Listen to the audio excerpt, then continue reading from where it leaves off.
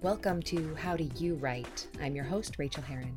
On this podcast, I talk to authors about how they write, what their process is, and how their lives fit together. I'll keep each episode short so you can get back to writing. Well, hello writers. Welcome to episode number 122 of How Do You Write? I'm Rachel Herron. So pleased that you're here with me today. Today I am talking with the marvelous Katrin Schumann, who is fabulous. I loved talking to her about the way we find the moments of bliss in our writing, where they come from, what they look like. Also, I'm reading her book right now, which you'll hear about when we chat, and I love it. And it was just so awesome to talk to her. You guys are going to love the interview. She's delightful.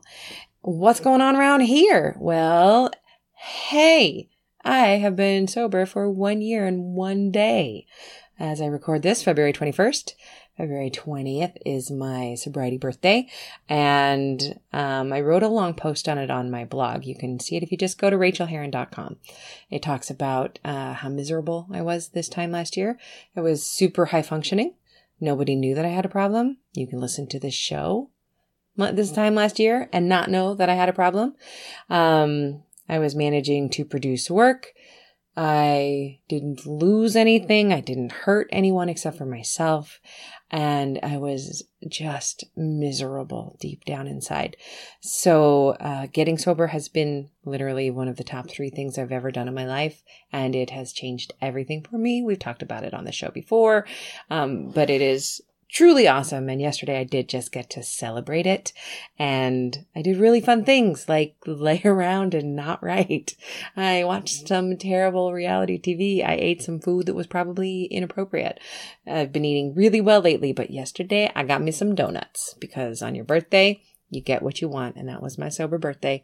So yeah, I had a really, really nice day.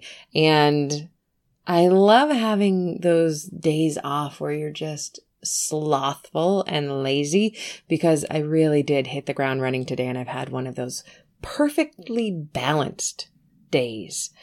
The ones where I slept till a good time, but still got up early. Instead of getting up at 5 like I usually do, I got up at 7:30, which felt really great, but I still just leapt into work. I got a ton of work done. I got a really long ramble with the dogs, followed by some yoga, followed by some yummy lunch.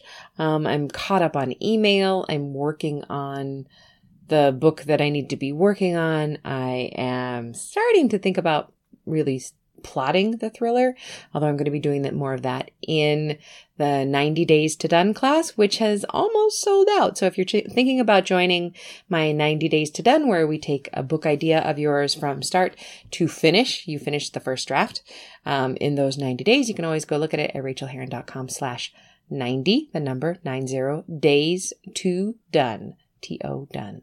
So that's there, but I am going to be really plotting my thriller out in there with the other people who are plotting. So it's just kind of rolling around in my brain right now. I'm going to the Indie Uncon in San Francisco starting tomorrow. I went last year for the first time, and it was really marvelous. I know I talked about it then, but basically a bunch of industry professionals get together in a room.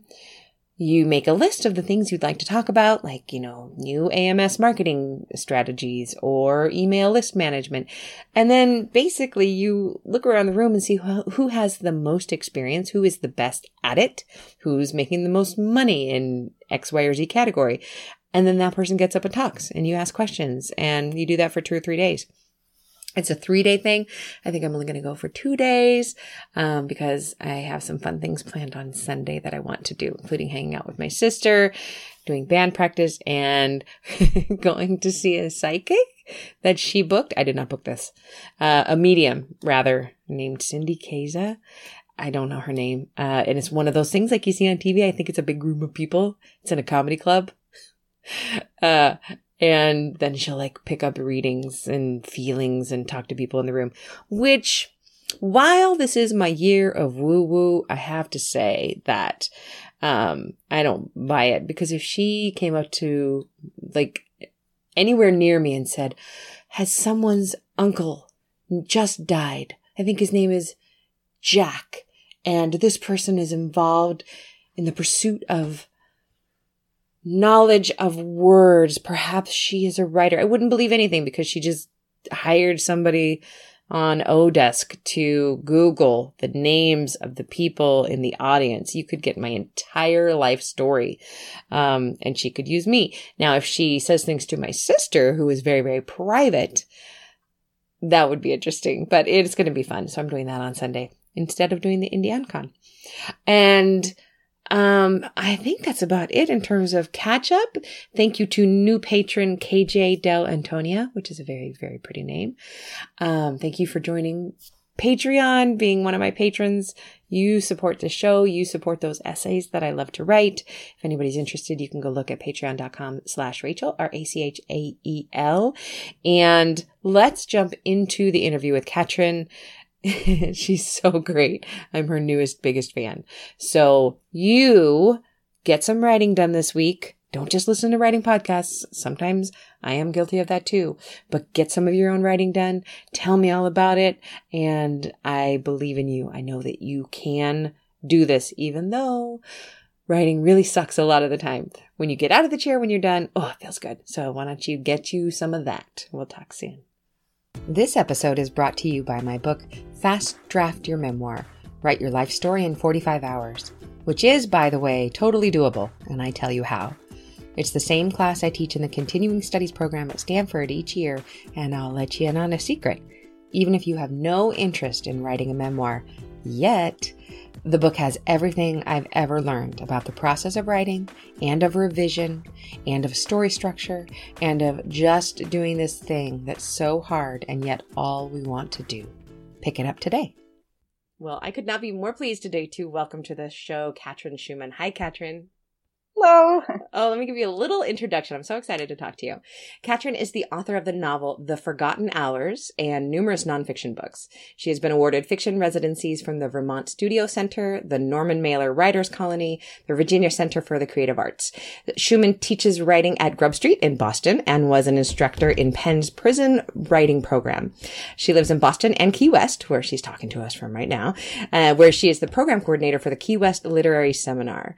So, welcome to the show. And what happens a lot is, that publicists will send me the books in advance. And I basically skim through the book and, so I can talk knowledgeably about it. And I started to skim through yours and darn it, I couldn't skim. I am absolutely hooked in The Forgotten Hours. That's such a compliment. It's exactly what I want to be reading right now. It's familial, dark, there's a real feeling to both the past pieces and the present pieces, and I'm just loving your language and the New York setting, and it's beautiful. And it just came out, didn't it? Like last week or 2 weeks ago? It did. It came out on February 1st. And this is your debut novel, right? So it's my first novel. I have been writing for a long time, so I have surely gotten plenty of practice. But this is my first novel, and it's really so exciting to have it out there in the world and to hear things like, to actually hear you say that you couldn't put it down. I mean, obviously that's what writers dream of, and to have it actually come true, it's pretty amazing. And my listeners know that I don't spend any time reading a book I don't want to be reading. If I'm not loving a book, even though it's well written and wonderful and beautiful, if I find a reason to put it down, I do, because there's too much to read in this world. And I actually lost a couple of hours this morning when I should have been working. I just said, screw work. I don't want to work this morning. I just want to read this beautiful book. So I love to hear that. It's gorgeous. It's gorgeous. So I encourage listeners to go out and buy that. But let's talk about your writing process, because you do that combination, like I do, of writing and teaching and seminars and retreats. What is your writing process on an ideal day? So ideally, I would have a day that is not too busy, where I could spend a good chunk of time, maybe 4 hours is kind of perfect. I have to be completely on my own. Unfortunately, I'm a total bear about that. I can't stand at all to be interrupted. So you're not a cafe writer? Oh, no, I don't like working in cafes. I like having my pictures around me and my sort of atmosphere and my books. I'm often picking up books and reading them just in the middle, just to sort of inspire myself. I don't like to have music or noise around me. It's kind of fussy. My husband was displeased when he started working from home, and I was like, you have to be quiet. You are not allowed to enter my room. You don't understand. It's extremely important to me. So, I can snatch writing to periods now. I'm working part-time, as you mentioned, at the Key West Literary Seminar, so I have a lot less time than I had when in previous years. And so I just try to be productive and sort of get down to it and not waste too much time dilly-dallying around. What are some of the books that you dip into?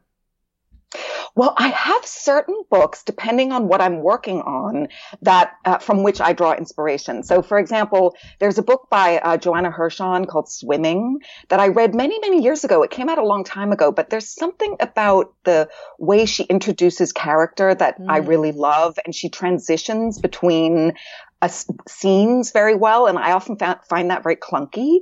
But so, for example, I also loved Donna Tartt, The Goldfinch, because she breaks all these rules. Yeah. And it was really nice to remind myself that, I've got that inner editor saying, don't be cliche, don't use that adjective, now you're being corny.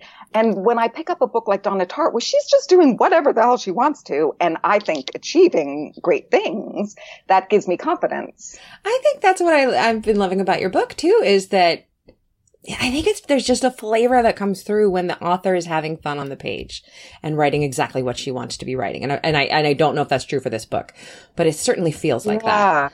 Well, that's very nice to hear. It was not like that in the beginning. Writing this book was actually a really torturous journey until the last couple of years when it started to be tons of fun.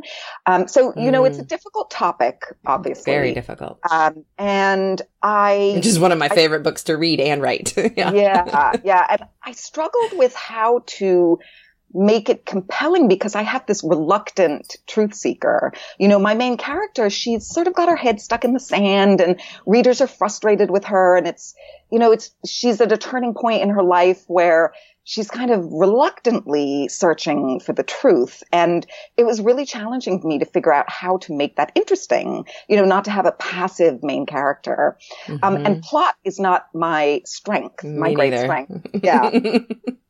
But I tell you, once I had sort of once I understood the dual timeline, and once I really felt confident that I had managed to make the two timelines equally interesting, then I started to really just have fun. And it was on that last edit when I was kind of shredding the book into pieces and putting it back together that I started to feel really playful again about writing. That's coming through. And I think that another thing that I love about it is that I have this love-hate relationships with books, and you've done it so well that whenever I get to the end of a setting scene, like say I'm in the past, I get irritated that now I have to go to the future. And then at the end of that future part, I get irritated that I've got to go back to the past. And that's the mark of a great book for me, is that I'm irritated every time I need to. And I'm not saying you didn't do transitions beautifully because you did, but I'm so compelled by each of those lines. So, yeah, it's interesting because even though I knew that would be a challenge for readers, I was so committed to trying to pull it off. I felt like I couldn't tell the story that I wanted to tell unless I was really able to reveal what she saw and how narrow her perspective was, how very limited it had to be because of everything, because of her age and her expectations and her relationship and, all that. You're with Lake Union, is that right? That's correct. Yeah. Who is your editor there? Jody Warshaw. Oh my God, I love Jody. She was my editor for when she was at Chronicle for a memoir.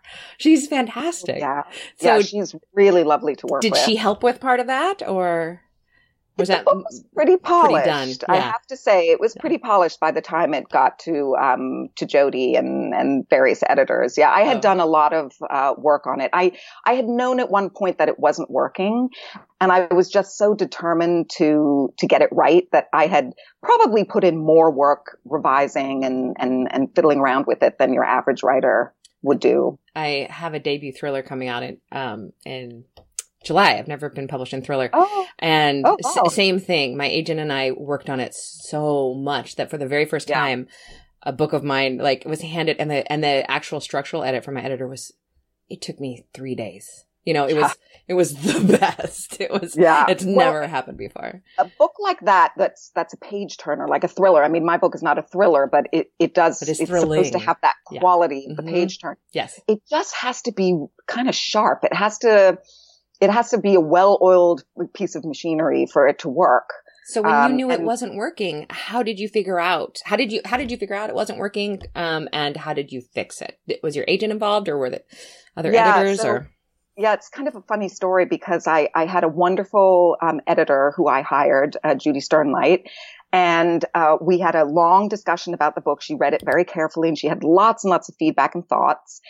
And none of what she was suggesting to me really felt right. Mm-hmm. But after the conversation was over, I thought, well, I have to have a plan. So I developed a plan. And I talked to my agent about it, and she was like, I don't know. That doesn't seem like it's necessarily going to work. So I was for 24 hours in total despair. And then the next day I was vacuuming, and it just popped into my head what the solution was. And I understood that I had my present day timeline in the wrong place. Oh, how interesting. And I realized, and nobody had told me this, but somehow having this multifaceted conversation with people who were really digging deeply into the book and who were giving me suggestions that weren't quite working for me, somehow that helped me get to the point where I understood what I needed to do, what I thought I needed to do to make the book work.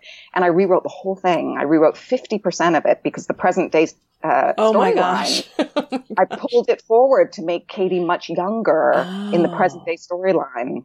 Oh, and it hadn't occurred to me when I first conceived of the book.